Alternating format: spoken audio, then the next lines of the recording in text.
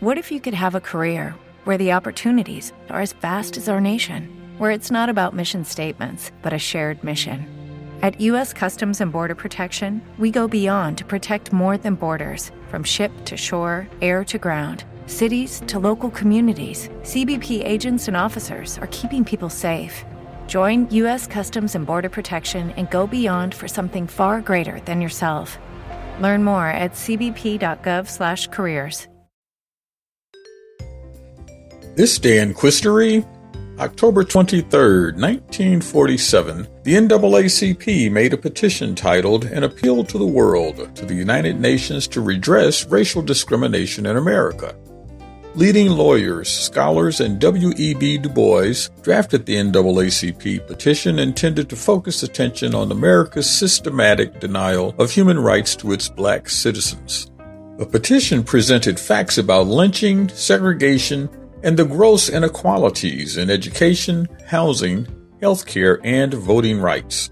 In addition, the document stated people of color from around the world visiting the U.S. experienced various injustices and insults when mistaken as Negro, making the U.S. a poor choice for UN headquarters. According to Du Bois, the U.S. delegation's Eleanor Roosevelt, fearing international embarrassment, threatened to resign if the petition was presented by any country.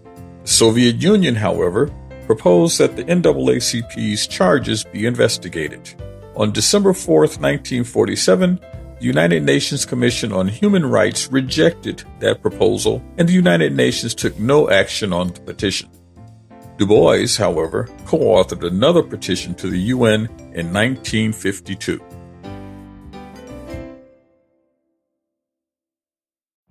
Every day, we rise, challenging ourselves to work for what we believe in.